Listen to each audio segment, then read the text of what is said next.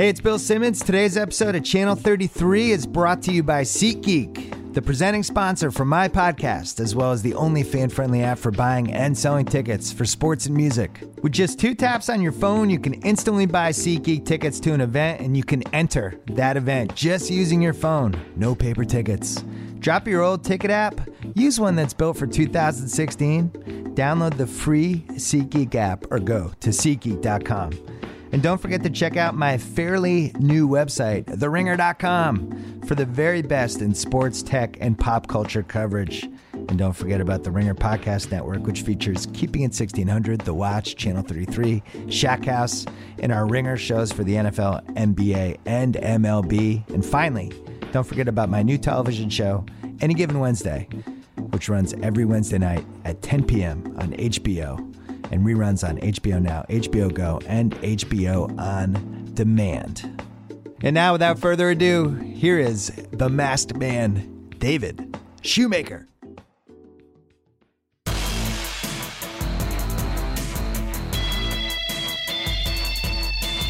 Welcome to the Masked Man Show.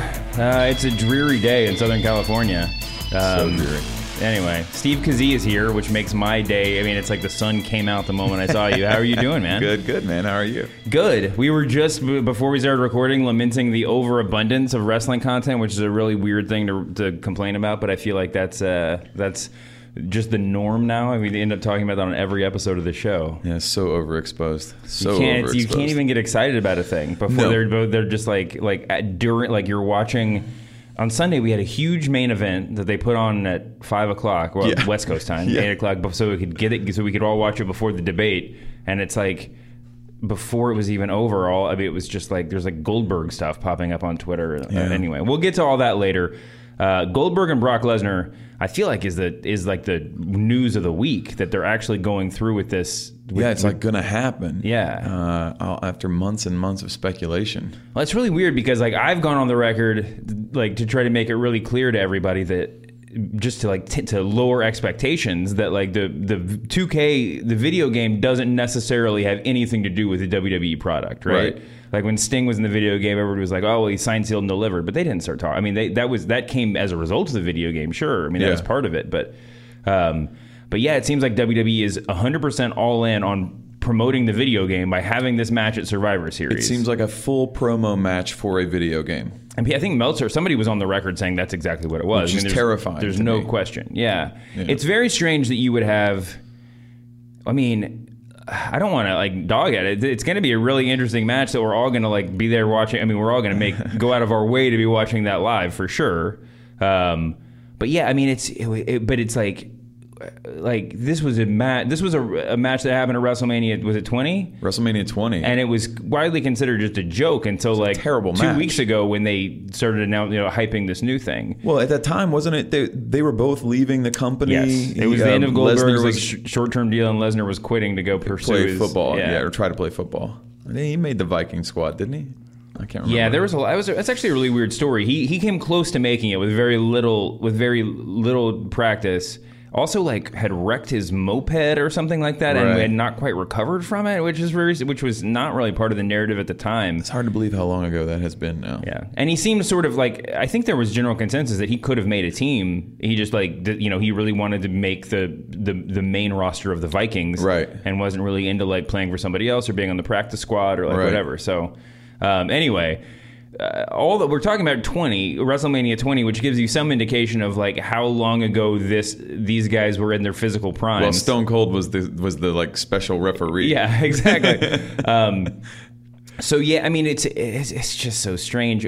Goldberg, who was on the show, I love Goldberg, and I'm sort of his current public persona is one of my guilty pleasures in wrestling because he just doesn't really care a lot. It seems like he's sort of given up the will to care. But he's real. I mean, we know he's in shape. He does jujitsu all the time, and he looks good. He looks good. But there's a big difference between I'm in shape and I'm in like ring. Like obviously there's ring rust, but then there's also the the bodybuilder workout that he would have to do to get back into the Goldberg that we remember. I just feel like it's going to look like two really stiff dudes just kind of awkwardly tossing each other around the ring, and lots of lockups and grappling, and I can't imagine it's going to be any good. I mean, WrestleMania 20 was such a dud. It was such a dud. I will say this. I mean, if the template here is Brock Lesnar, who we know can be really good, against a guy who's maybe a decade past his prime, who has a late life fascination with MMA, then I mean, like he'd have two good matches with The Undertaker. Yeah. So two, right? Am I losing my mind? Was it just one? Anyway, yeah, my brain is totally melted. Toast this morning. But anyway, but yeah, I mean, sunlight. we've seen him in this sort of match. It's possible that it's going to be really good and really interesting. But yeah, generally when guys try to go to MMA in the wrestling ring, it ends up looking even faker than if they hadn't. Yeah. Anyway, I mean, listen, I'm excited. It's just so strange that this is this is what they're hyping. I'm not thrilled at the sort of promotional aspect of it. I mean, I get that it's all one giant promotion anyway. Yeah. But it seems weird to me. It's also, I had the same feeling with that Miz Dolph Ziggler Kentucky Fried Chicken thing. I just don't love it. I don't know. It's not that I'm sellouts, but there's just a part of me that's all right, well, where do we draw a line? Yeah. At what point, do we have a match because who drinks Pepsi and who drinks Coke? Yes. That's going to be the big headlining.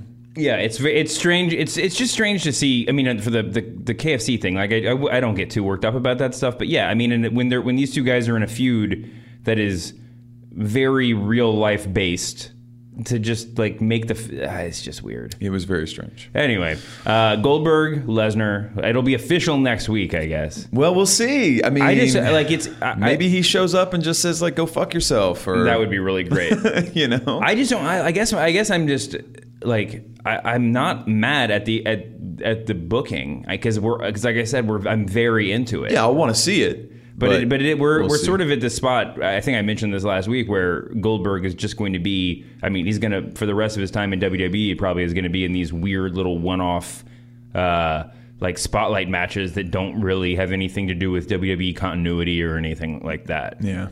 He's just doing special events or special, I think it's going to be interesting to see what the reaction is. Because WrestleMania 20 was 12 years ago? Yeah, plus. And at that point, he was sort of not the star he had once been anyway.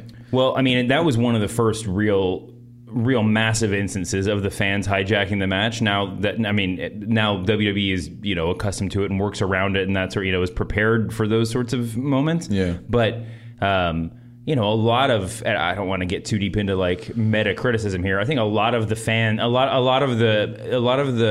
rationale behind fans really over involving themselves, the chants that sort of take over shows and stuff, is wanting to be a part of those chants, right? Exactly. So I mean, for better or for worse, I think it's a great thing in a lot of ways to be part of that moment. Yeah. I wonder if fans are going to ironically boo just anyway, so they can be Probably just like WrestleMania 20. Yeah, just do like the WrestleMania. We weren't there at 20, and now we want to be a part of it.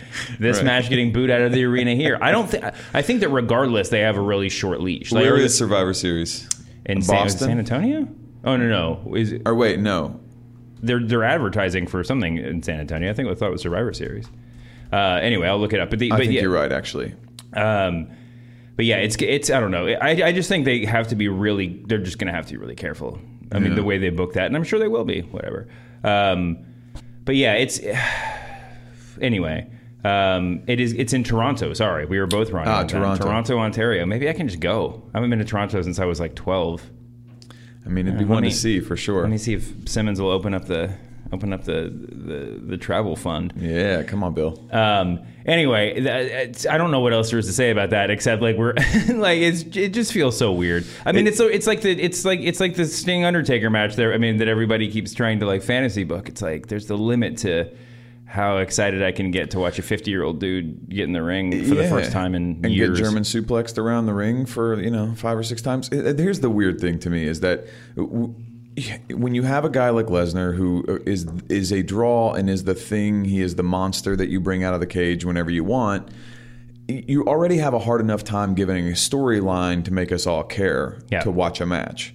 So now, like, what is the promo going to be? Oh, we fought at WrestleMania 20. Let's settle some business, or like if they're not going to hype it up and it's just going to be like, oh, let's just put these two guys together, then I start to wonder what the point is. Well, I mean, Goldberg had actually a very well kind of constructed take when he was on SportsCenter or on ESPN. Is when he basically said, you know, I have a win over Lesnar that, you know, he probably doesn't think that I deserve. So let's settle. And that's the fact that they're kind of going into the meta, like the fakeness of wrestling, which is what you sort of have to do on those ESPN spots. But like that part is interesting to me. But what I said it last week. I mean, my problem with it is that like if Paul Heyman were really shooting on Bill Goldberg, he would destroy him in 1 second. Like there wouldn't even be a moment that Bill Goldberg could breathe from that, because he would demolish him. Yeah. So anyway. We got to move on. I'm sure there'll be much more talk about this in weeks to come. The big news, just as I was woke up this morning, we're recording this on Wednesday, relatively early in Los Angeles. I woke up to Sam Donsky, who's on the show a bunch, had sent me a message from crazydaysandnights.net, which is one of the great Hollywood celebrity gossip sites. Steve, I'm sure you're on this all the time, looking for like mentions of yourself and your friends. Mm-hmm. But yeah, I'm just going to read parts of this to you. This is all news to me, by the way. Yeah, this is the first time Steve's hearing this. Okay, this is all a quote. One of my pieces of advice that celebrities would be good to heed is to pay your dealer. Bad things can happen when you don't. It doesn't matter who you are. Eventually, you're going to have to pay. Oh, sure, if you're a foreign-born A- list celebrity in her roped corner of the entertainment world, you can sleep with your dealer for a while in order not to pay, but that only lasts for a short time. Eventually, they find someone else who can't pay and they want to trade and wants to trade, and you are replaced. The next thing you know, you agree to do a little courier run using your status, and you promise yourself you'll do it just one time. That one time becomes 2 or 3 because your habit keeps growing. Then the unthinkable: you lose your status and you can't make the runs, but still have your habit. One drug dealer cuts you off, so you move to the next and the next. At this point, you owe several dealers, but haven't told your celebrity boyfriend. When they come calling, he's caught in the crossfire. You go into hiding. The thing is, you can't go into hiding for long because your addiction is so bad. My guess is, well, this is just dark. My guess is you'll end up dead, either of an overdose or from crossing the wrong people. Now, immediately, everybody said this blind item is about Paige. As we know, just got her second drugs-related suspension from WWE this week. She came out, her dad came out. There's all this stuff in the press where they're saying, oh, it's just Ritalin, or it's painkillers from her neck injury. Right. That she has a doctor's note for. WWE made a statement to the New York Post saying, no, she got pinged for illegal drugs. But this is just like, that is a crazy and crazily specific blind item. Well, look, I follow Paige on Instagram. I have seen her posts of late. There's clearly some stuff going on. I mean, she's literally like promoting Alberto Del Rio's Mexican restaurant that he's opening up. And the whole thing seems really weird. And that relationship, I mean, I hate to, because I don't know anything about it, but this is pure speculation, but it just seems really, there's some unhealthy things happening. You do not go from the top of an industry, like she was so huge 2 years ago. And then wrestler, something just fell off. And it has to be, I think we talked about this before on a podcast. When we're hearing things like that, you imagine what the reality is. Because when you're... even if it's 5% of that. When you and I are getting that kind of a whiff of smoke, the fire itself must be so intense. I mean, again, this is a blind item that's totally it's like might be totally made up, but it's these things are Juliet Littman of TheRinger.com will tell you that, like, you know, believe these blind items more often than not, even when they're fake. Yeah, there's some truth to them. But man, I mean, doing like basically drug muling if you're a wrestler is actually, you know, I could see how that'd be a lucrative and interesting sideline, you know? I mean, but what a bad situation. It's a really bad situation. If true, probably not true. Where it's all presumably fake if it's a blind item. Yeah. Anyway, that ended on such a dark note. Let's move on to the next subject. We talked a little bit about Survivor Series, and it's worth it's worth noting that they've already on Tuesday night they started setting up the rest of the Survivor Series card. Shane and Daniel Bryan challenged Raw to like a 5-on-5 men match, where it's just general 5-on-5 5 dudes versus 5 dudes. But then it's also the 5 best women on each show in a Survivor Series match, and the 5 best tag teams on each show in one of those great 10 versus 10 tag team showdowns. All of that I'm 100% behind. Yeah. I mean, I don't like the best women thing. It feels like there should be a women's title match or two at Survivor Series. But it's cool that they're co-branding the show. It's a little bit soon for it to feel like that big of a deal. But, as it breaks through the dark clouds of the monotony of pay-per-views and Raws and, there's a championship match every time you turn around. Yeah. That part of it is kind of interesting. 9 belts now or something like that? Right. I bring this up because Raw this week was... all in on promoting Hell in a Cell, which is their next pay-per-view. But before we get to Hell in a Cell talk, NFL season is here, gentlemen and ladies. Are you ready? You got to check out BetDSI.com. With over 20 years in business, it's one of the top-rated, top businesses, safest places to play on the internet. BetDSI.com has a very special beginning of season special. I said special twice. That's how special it is.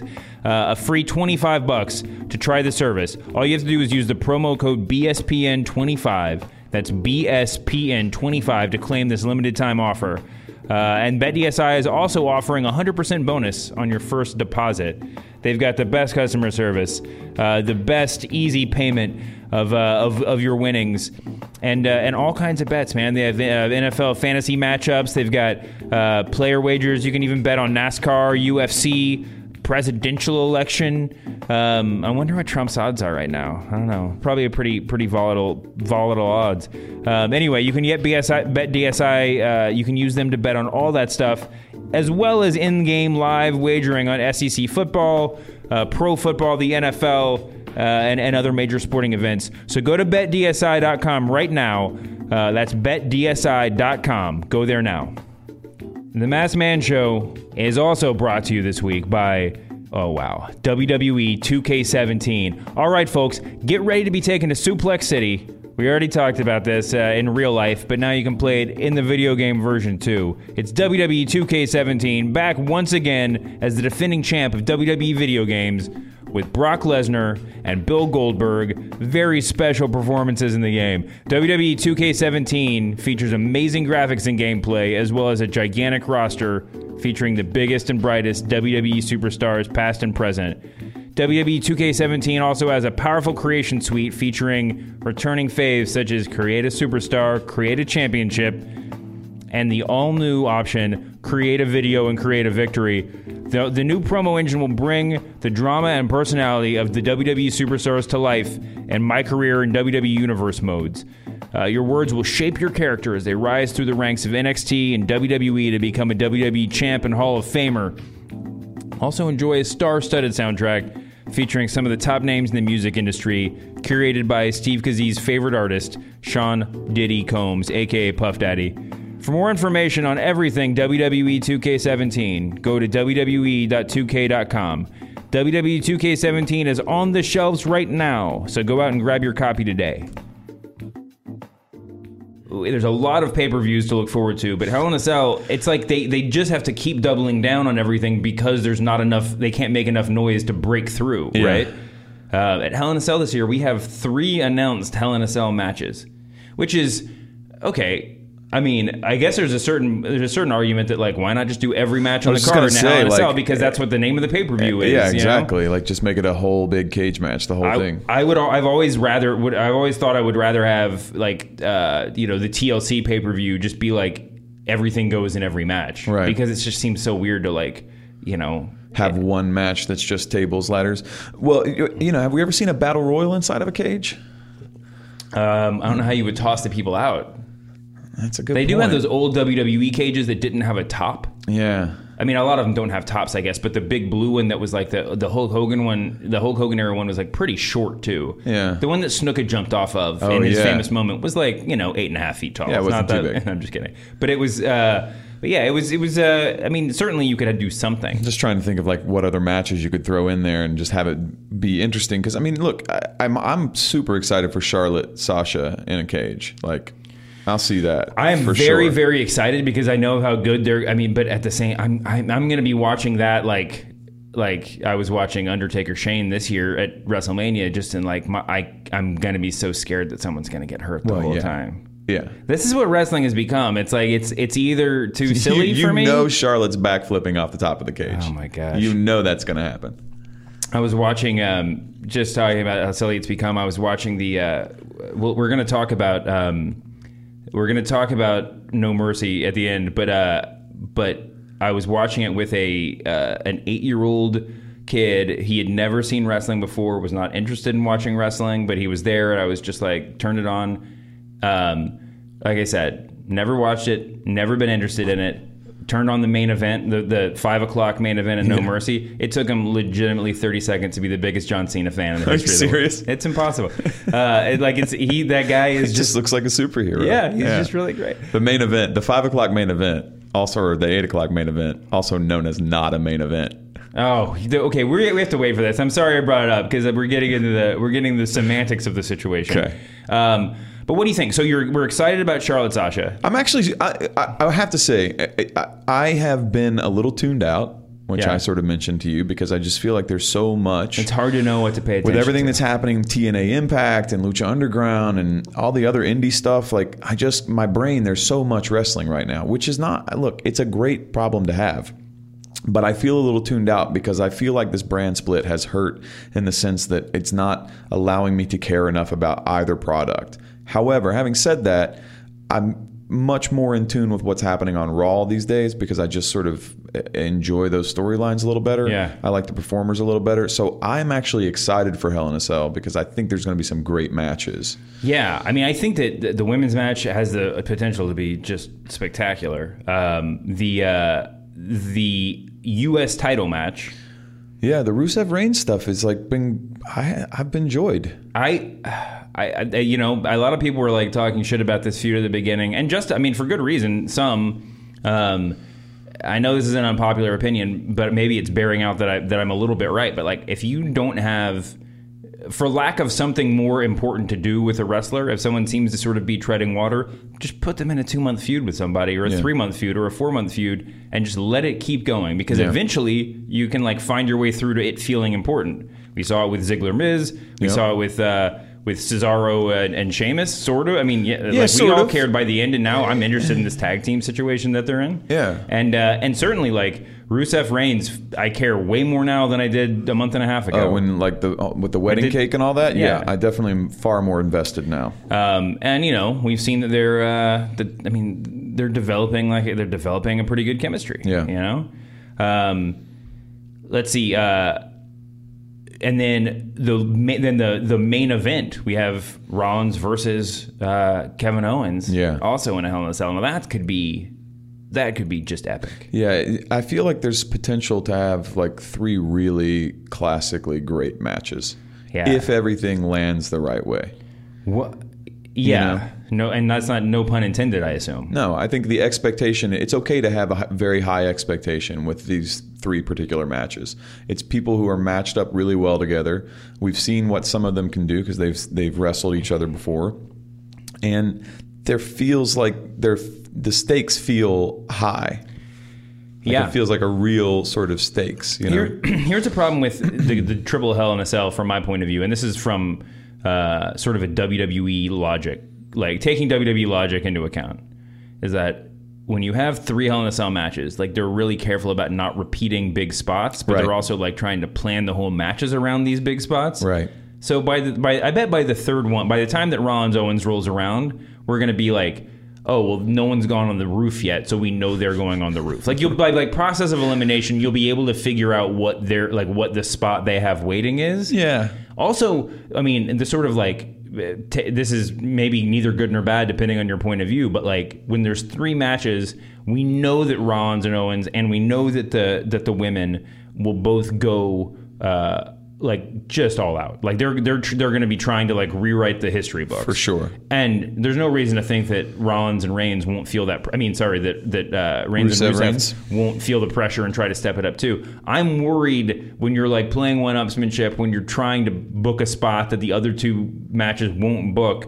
There's the potential that we're going to see some like Foley type stuff in this match, or Shane McMahon type stuff. Yeah, that's what I'm saying. Like I do feel like we're going to see some like Charlotte, because she gives 0 fucks, which I love about her. She will just jump off anything. She'll do backflips off of anything. She just doesn't care. Did you see this picture of Charlotte as a little kid that someone posted on the internet yesterday? Well, you haven't been paying attention. I'll take a look. Yeah, I'll see if I can pull it up. There's a really great photo of Charlotte when she looks to be about like 2 or 3 years old, and Ric Flair doing like his morning squats or whatever. It's pretty cute. I love her, man. She's so good right now. Oh, come on. I'm showing him the picture Beautiful. right now.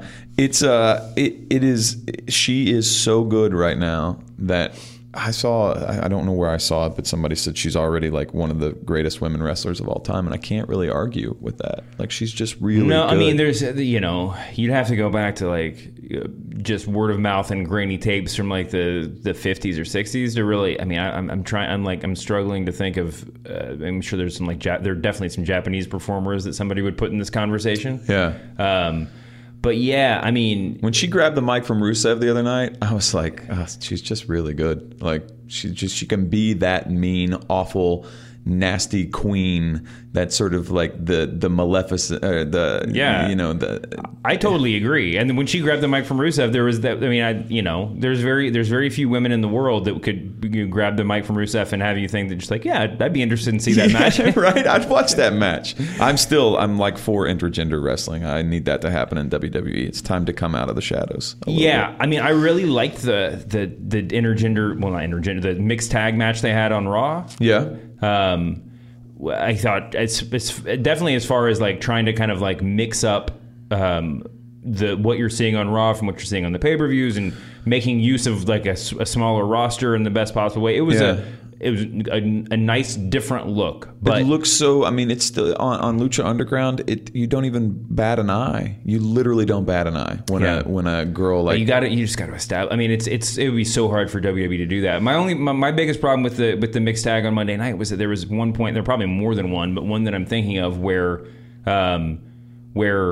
like one of the dudes was in just total control, just hit a finisher on his opponent, and then they both tagged in the women, or whatever. Then the women came in. It was just like, wow, like it's like it just. I feel like because it's so corporate, they're small stepping it. Like let's start doing like mixed tag. Then you'll have China, one or two spots where people can. Yeah, but China was the exception to the rule. I think it's better. I think we're better off if we. I mean, in my opinion, I'd say you keep it separate, but there's no reason why Charlotte or hell, I mean, Sasha, anybody else can't just like occasionally hit a finisher on a dude in a schmaz just to, just to prove a point. Yeah. But anyway, to wrap up talking about Hell in a Cell, are there any big spots left for Hell in a Cell? Like Shane jumped off the cage about 2 feet in front of you at WrestleMania. At WrestleMania, yeah. And I was mortified. It's a scary moment, but at the same time, didn't really have. It wasn't like it felt like it was so. We were so sure it was happening for It felt pretty sure for the whole match, and then like the 30 seconds to a minute before it happened, like we could tell where they were going, right? Yeah. So I've always felt like the next big, because like sort of like in like X Games, everybody's always trying for the next big trick. Who can do the first 900 or whatever? Course. I feel like there's an opportunity to do like a power bomb off of the top of a cage, like through an announce table. Oh, like a Bubba Ray Dudley style, on Mae Young. I'm protecting you the whole way down. Protecting you the whole way down, but you go through the table together. I mean, I think it can be done. It's like two people falling from that height together just opens up for so many. It's like so many potential problems. Let's talk about a Seth Rollins, Kevin Owens on top of the cage, Even, how about this? Like an old Foley threw the top of the cage onto the ring, but like a pop-up power bomb. Oh, yeah. I definitely think that the breaking the kind of trapdoor cage roof is it's slightly undermined territory. Like they could do some more work there. I think that just, I mean, it just opens up so many problems, right? I mean, so many problems. Oh, man. I mean, I don't know what Kevin Owens. I haven't thought about this deeply till I'm saying it now. I don't know what Kevin Owens' full range of possibilities in a Hell in a Cell are.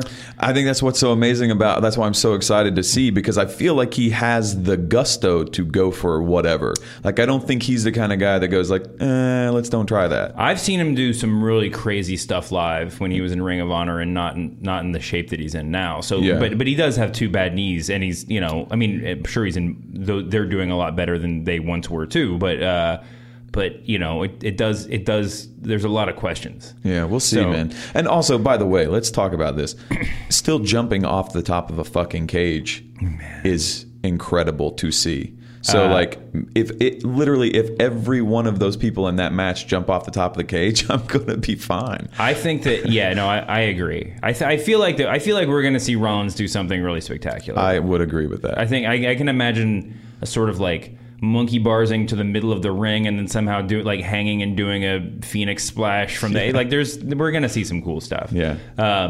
But it is sort of it's just nuts that they're just like, yep, we got 3, and it's like we said, it's part of it's just the noise, because it's just there's so much stuff before you're watching a main event match and they're already hyping up something like a bigger main event that's going to be in 2 weeks. I actually think that we're going to see a pretty bloody evening as well. Ooh. I know they've been we were at the NXT where they kept stopping to clean Joe up, the Finn Balor Joe match, when he got busted open, and it was just it ruined the match, kept trying to stop the bleeding. It was the worst thing. And I think they maybe saw from that, okay, if it's incidental contact, let's let it keep going, but let's don't intentionally bust people open. Yeah. But I think you're going to see some blood. Kofi got busted open in that Raw match a couple weeks ago, and it was just messy. Yeah. And he was involved after he started bleeding, and certainly the ref wasn't running in, but it was more of a sort of schmozzy. He's running in and then getting tossed out, and at the end.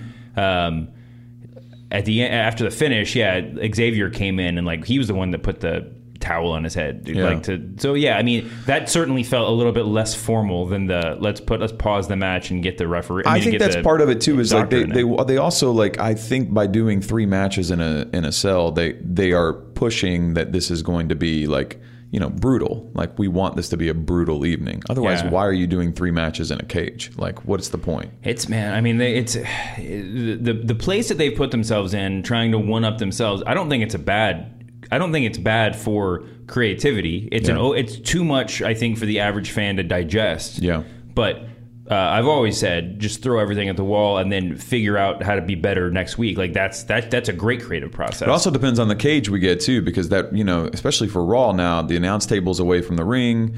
Maybe it's a bigger cage. Maybe it's a higher cage. I don't know. If there's floor with the floor around the cage, with the floor around the ring inside the cage, you could do a battle royal. Although that would be just really awkward with everybody standing there unable to get after you get eliminated. But yes, I guess my point is that it's just this Hell in a Cell is sort of like WWE in a microcosm right now. We're putting 3 Hell in a Cell matches, which could be great, I'm excited for. I'm more excited for that show than otherwise. But they just have to keep one-upping themselves to make anything feel like it matters. It has been exhausting to keep up with every other week having a pay-per-view, and you just and on every off week there is a title match on one of the 2 shows. It's a legitimate we're going to put AJ and Dean back together and just see what happens, and maybe this will affect the pay. Even if it doesn't, everything feels really vital right now, which is good. But they're announcing main events championship matches for next week. It's crazy. Yeah. And it must be exhausting. I think you run the risk a little bit of what boxing runs into, which is when you have 18 different champions of 16 different divisions. And, as much as I love the Cruiserweight Classic, I'd rather cut an hour off of Raw and not have any Cruiserweight matches. I'm surprised that's sort of that's the shape of Raw right now. If you look at Raw without the Cruiserweight stuff, it's not just the first hour, which would make it much easier to skip that first hour, and that's why they can't do it. Yeah. They can't and won't do it. But like, yeah, I mean, I've enjoyed the cruiserweight stuff a little bit, but yeah, if you just fast forwarded through that, you probably wouldn't have any trouble keeping up with wrestling or listening to this podcast or doing it. You know, it's totally fine. Yeah. All right. Enough talk about a pay-per-view that hasn't happened yet. Let's talk about one that just did. Do we have to? Well, you didn't enjoy No Mercy? I did not enjoy No Mercy. I talked about it a little bit a minute ago. 8-year-olds love John Cena. This is should not come as a surprise to anyone, but to watch it firsthand was just like, you know, it's like doing a second grade science experiment where you put the two things in the beaker and you're just like, holy shit, they're exploding. Like, yeah, that was the point. Totally. But yeah, I mean, it was. First of all, let me just say this: I love the main event open, and we don't have to call it the main event, but I love the title match opening the show. I have not been that awake and alert and excited for a pay-per-view title match in like 5 years.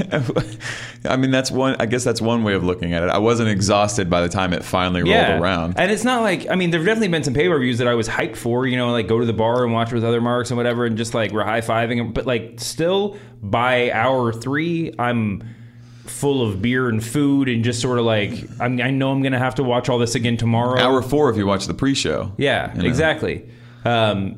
But yeah, when that came on, I was busy doing stuff. I looked at my clock. It's 2 till. Put on the WWE Network, and I'm like, wow, it's happening right now, and I haven't missed anything, and I don't have to feel bad. And it was a really good match. Now, I made an unnecessary prediction last week that the Triple Threat was going to be a Match of the Year candidate, just because it just felt like it was like it needed to be. That's a bold statement. Yeah, well, I mean, and AJ is always. I mean, AJ Styles has Match of the Year candidates. I mean, candidate matches every just time. like falling out of his pockets. He's got more matches of the year candidates this year than bad tattoos. But yeah, it wasn't that for sure. But it was clear that I know this. I didn't even have to bring that up. I'm just begging for your forgiveness, but it was clear that they needed something. They needed it to be more than just a regular, forgettable triple threat match. Yeah. And putting it on first, I thought accomplished that. It also, you know, the debate had more to do with it than anything else. Yeah. I enjoyed the match. I just think that a single chair shot to the back has so little legitimacy in the world of pro wrestling. Yeah. That it's just an insane way to book the ending of a match. Yeah. Especially because we should have mentioned this in the last segment about differentiating the Hell in a Cell matches. Rusev and Reigns are just going to hit each other with chairs for 45 minutes. That's what that inside a cage. That's probably what that match is going to be. Yeah. They're probably going to try to bloody each other, all that kind of stuff. So the triple threat on Sunday was really good, but like, when you get in the ring and just smack a guy on the back, like you expect, well, that's the setup for a bigger move, or that's, you know, something worse is about to happen. It was just such a weird finish, I guess. It was a really weird finish. Look, I've been on this train for months now, and I'm still on it. Like, I don't know what the fuck we're doing with Dean Ambrose. I just really don't get it. He felt superfluous to that match. He didn't feel like, I don't know why he was in that match. I feel like it's time for him to maybe go back to the mid-card somewhere. It's tough. I don't disagree, but because I much rather would have just watched another Cena Styles match in that spot. Like because I felt like I felt like that's what I was watching anyway. It did not feel like a triple threat to me. It didn't feel cohesive enough. I don't know why. It's like I'm just not into the Ambrose Styles. It's just not working. Wait, Ambrose and AJ Styles? Is that who you're talking about? Ambrose Style. No, Ambrose and Styles. Right. Yeah. No, I mean, it's... Or Ambrose's style. Yeah, I agree. I'm trying to think. I mean, maybe next time you come on the show, we should have like fantasy booking Dean Ambrose corner, because like there must be an answer to this, right? When he got the belt, when they launched SmackDown, he was important to the show. He made it feel legitimate. When he's firing on all cylinders, there's no one else that gets the reaction that he does. What we talked about on one of the past episodes is that when he is a lunatic, like a real lunatic, like you're sort of worried about him and what's going to happen to someone wrestling him. Yeah. the sort of like grabbing the hands and making the weird faces. That's the Dean Ambrose. That's the sweet spot Ambrose. The like goofy, like nonchalant, like the Ambrose we saw last night. Don't even get me started on that fucking match. But it's like that kind of thing. Like, it just doesn't work for me. He doesn't seem like a legitimate contender. He didn't feel like a legitimate title holder. It's like he got to that place by doing one thing, and then immediately when they gave him the belt, it's like, all right, now let's make you a fucking idiot. Yeah. And see how that works out for everybody. I hate to say it. I don't totally disagree. I mean, I think that you got to keep him, if he's not going to be in the main event, you got to keep him significant, but you also just got to keep him sort of a heel. I mean, not and a true heel. Yeah. Like, because look, AJ Styles can be an idiot. It works really well for him to like play the idiot champion. Sure. Because he's like also really good, but he's just a moron. He can be the moron. But Ambrose has got to be terrifying. Yeah. Because when he starts to get into morony, like, goofball stuff, he doesn't feel threatening anymore. I think that I mean, this is just off the top of my head. If he's not going to be carrying the belt, you should either try to do some sort of legend killer angle with him, where he's just like, maybe he just wants to be in the main event so bad he's just trying to stalk Shane until he has a match with him or something like that. Yeah, something like that. I mean, I think the other thing you can do is just put him in a, give him a buddy. That's always a tried and true. Actually, not true. Oof. That's a tried and often failing wrestling booking policy. So many buddies right now, though. There are a lot of buddies. So many buddies. But why not? I mean, like. Yeah. I guess that like we don't need to see Dean Ambrose Bray Wyatt again, but like if I feel like there's a version of that feud where they could bring out the kind of worst and the best in each other. Maybe that's the eventual Bray Wyatt babyface turn is there, but like it's not that he needs to formally turn face, but like, you could see a really good feud between those two. Yeah. And I don't know, man. Maybe he'll finally start the relationship with Baron Corbin that we've all been waiting for. Like, Dean Ambrose and Baron Corbin look like two guys you wouldn't want to talk to at a bar. So, absolutely. Like you could imagine that chemistry. Yeah. All right. So the main event, not main event. The first match was a little bit of a letdown, especially considering how overhyped I've made it. And then there, we can briefly run through these. I don't actually. No, we're not going to briefly run through these. The only match on this card that there's only two matches on this card that bear mention. One was Alexa Bliss versus Becky, which didn't happen. Right. I hope Becky's doing fine. Seems like she is. No Hollywood blind items about her, so I think it's just probably some sort of stomach flu. I don't know. Yeah, something. I'd say. If it's come out what it is, I have no idea. But it did seem like it was one. It was very strange to me. It was conspicuous how much they insisted upon the fact that it was not suffered in the ring, whatever had happened to her. Yeah, I don't know if it's because they're so actively deflecting from the concussion situation or what. Well, and then to not only, so like if they say, it didn't happen in the ring, then why tweet or Instagram a picture of yourself in a hospital gown in a hospital bed? Because then I start to go like, well, what the fuck? Like if you're going to go as far as to say it didn't happen in the ring, then just tell us what happened. I think the picture is important to establish the legit. I guess I don't know how much it matters. They could be kayfabing or whatever, but like I think in wrestling it's always difficult for people to believe that what you're telling them is true, right? And they did need to establish that was the case. I mean, listen, I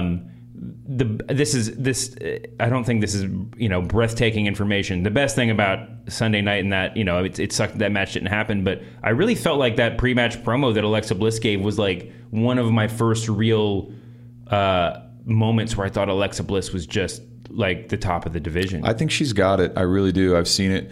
I've sort of, she's been one of those people in the last few months that you can really just see that being around all those other girls is like it's raising her bar. Sure. And it gets higher and higher and higher for her, and she just keeps meeting the expectation. Right. I mean, she had a lot of hype when she was coming up through developmental and well deserved.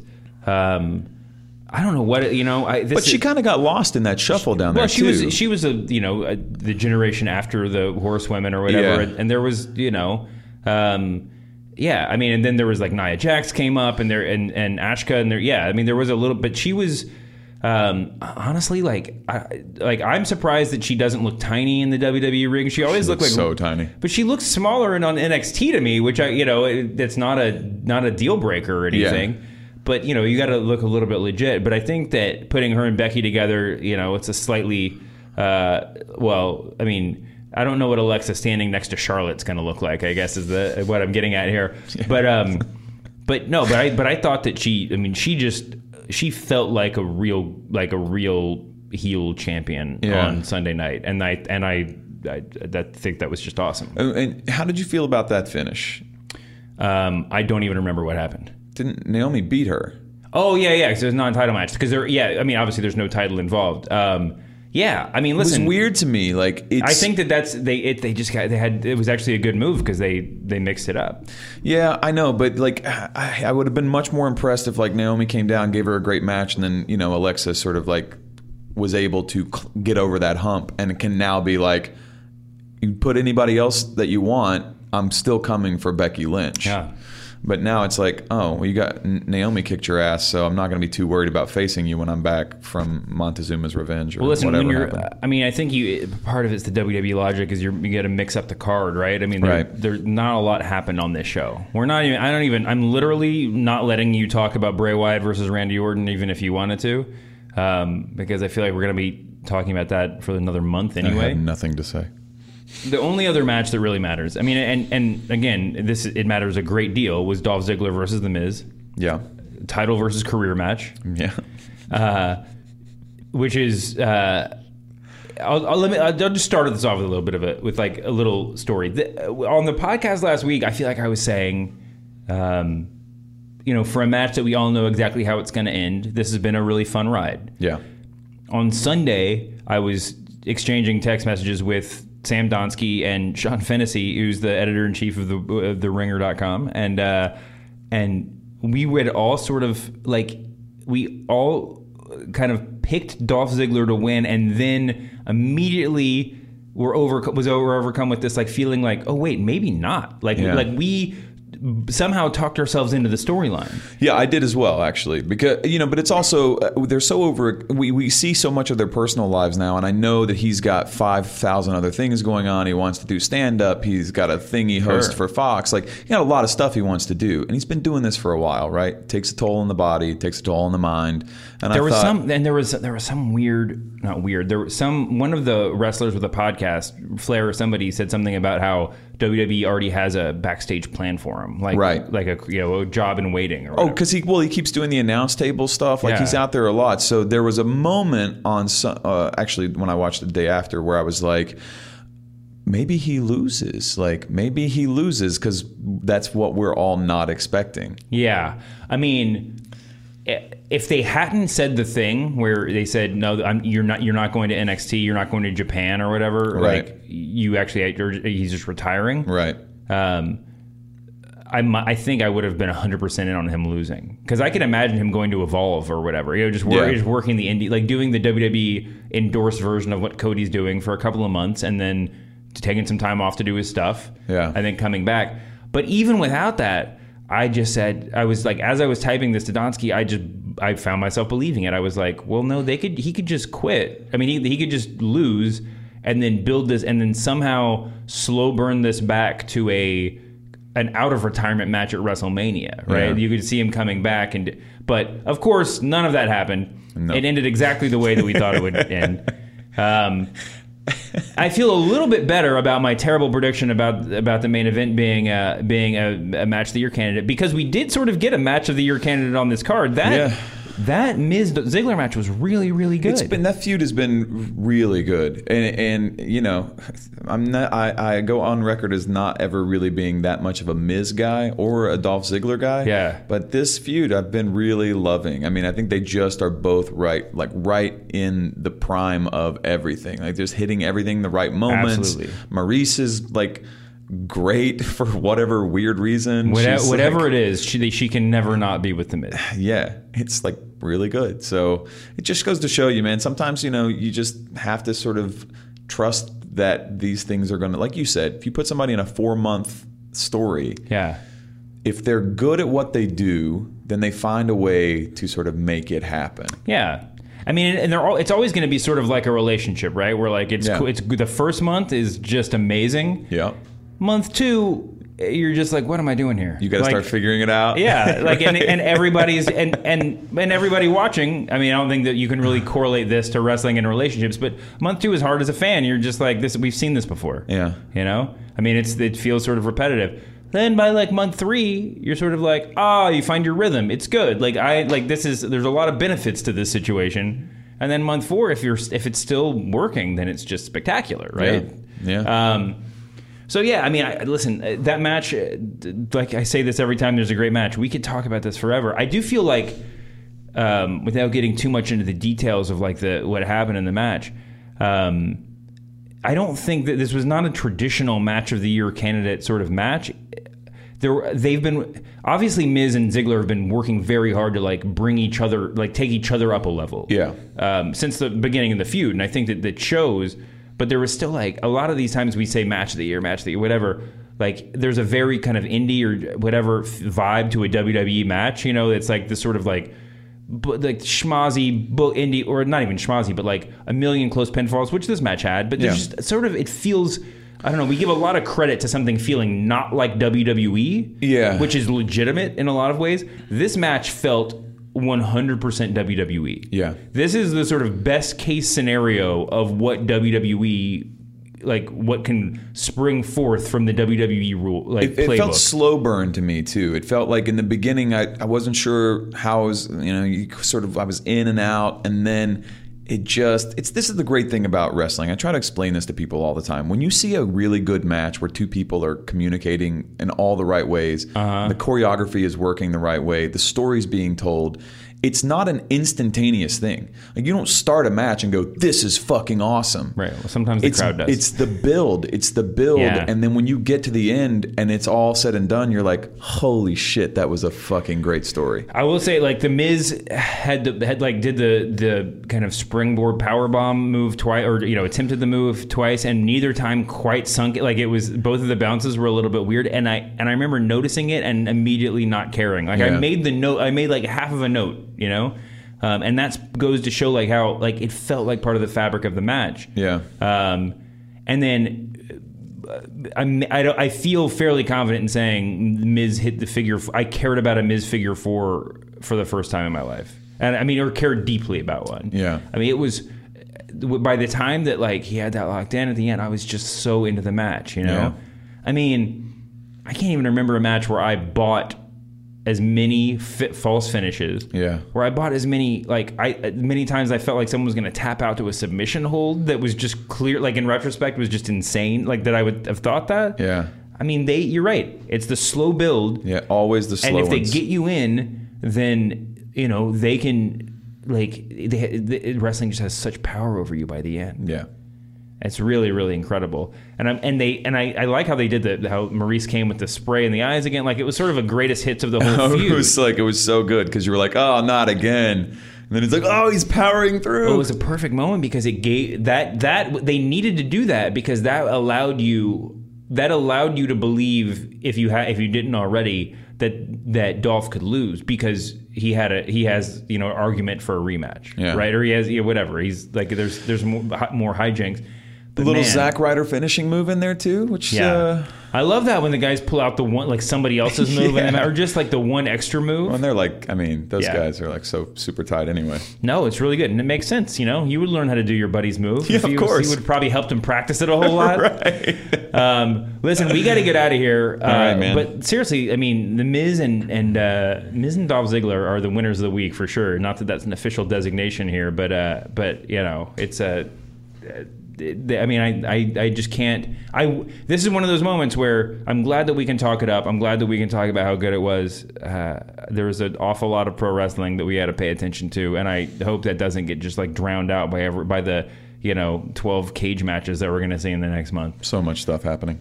I'm looking at the internet. I'm looking at Squared Circle on Reddit right now, and the page blind item is topping the page. I mean, no pun intended. People are very into this. It seems. I mean, look, unfortunately, this industry has a lot of bad history with such things.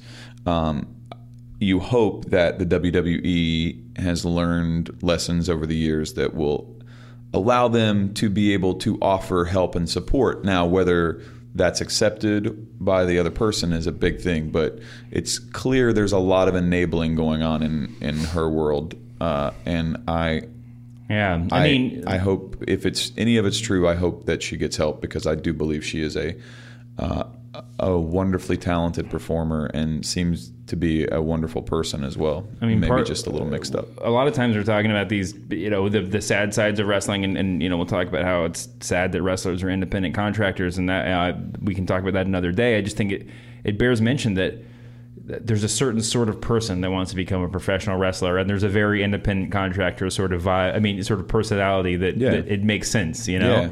It's like being a rock and roller, It's like you're going to be on the road 90% of your life. It's a hard life. It's ups and downs. You're putting your body through the fucking paces on a nightly basis. After WrestleMania in Santa Clara, on the way back, we stayed for Raw the next night and drove home following that Raw. Stopped at a convenience store, and there's Brie Bella like buying a bag of chips and a bottle of soda because they're driving to like Anaheim. And it just hit me that like it's a fucking hard life, man. It's a hard life. Yeah. And they do it 300 days a year. Have you seen Total Bellas yet? No. There's a little bit of an insight in their weird life, although it's a little bit more, it's a little bit glitzier. Well, this is 2 years ago, so maybe things have changed for them a bit, but yeah, it's just crazy. I will say I got to talk about that whole that show in more depth in the show, but it made me think of it because you just brought it up. There definitely, I think we saw John Cena's heel turn in the first episode of that show, the one we've all been waiting for. It was spectacular. All right.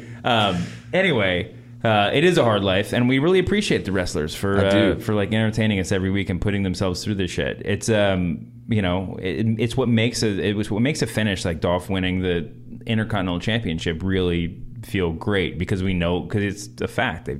They put themselves through so much hell to make us happy.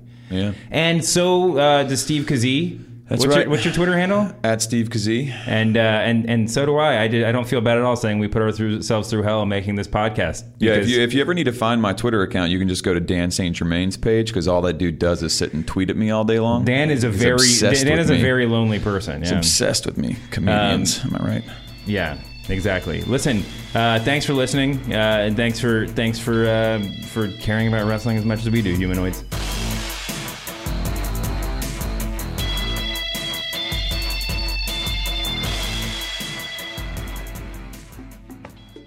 And thanks again to WWE 2K17 for sponsoring today's episode. All right, folks, get ready to be taken to Suplex City, courtesy of WWE 2K17. They're back once again as the defending WWE video game champion with its cover superstar Brock Lesnar. WWE 2K17 features amazing graphics and gameplay, as well as a gigantic roster featuring the biggest and brightest WWE superstars past and present. For more info on everything 2K17, go to wwe.2k.com. WWE 2K17 is on the shelves now, so go out and grab your copy today. Humanoids.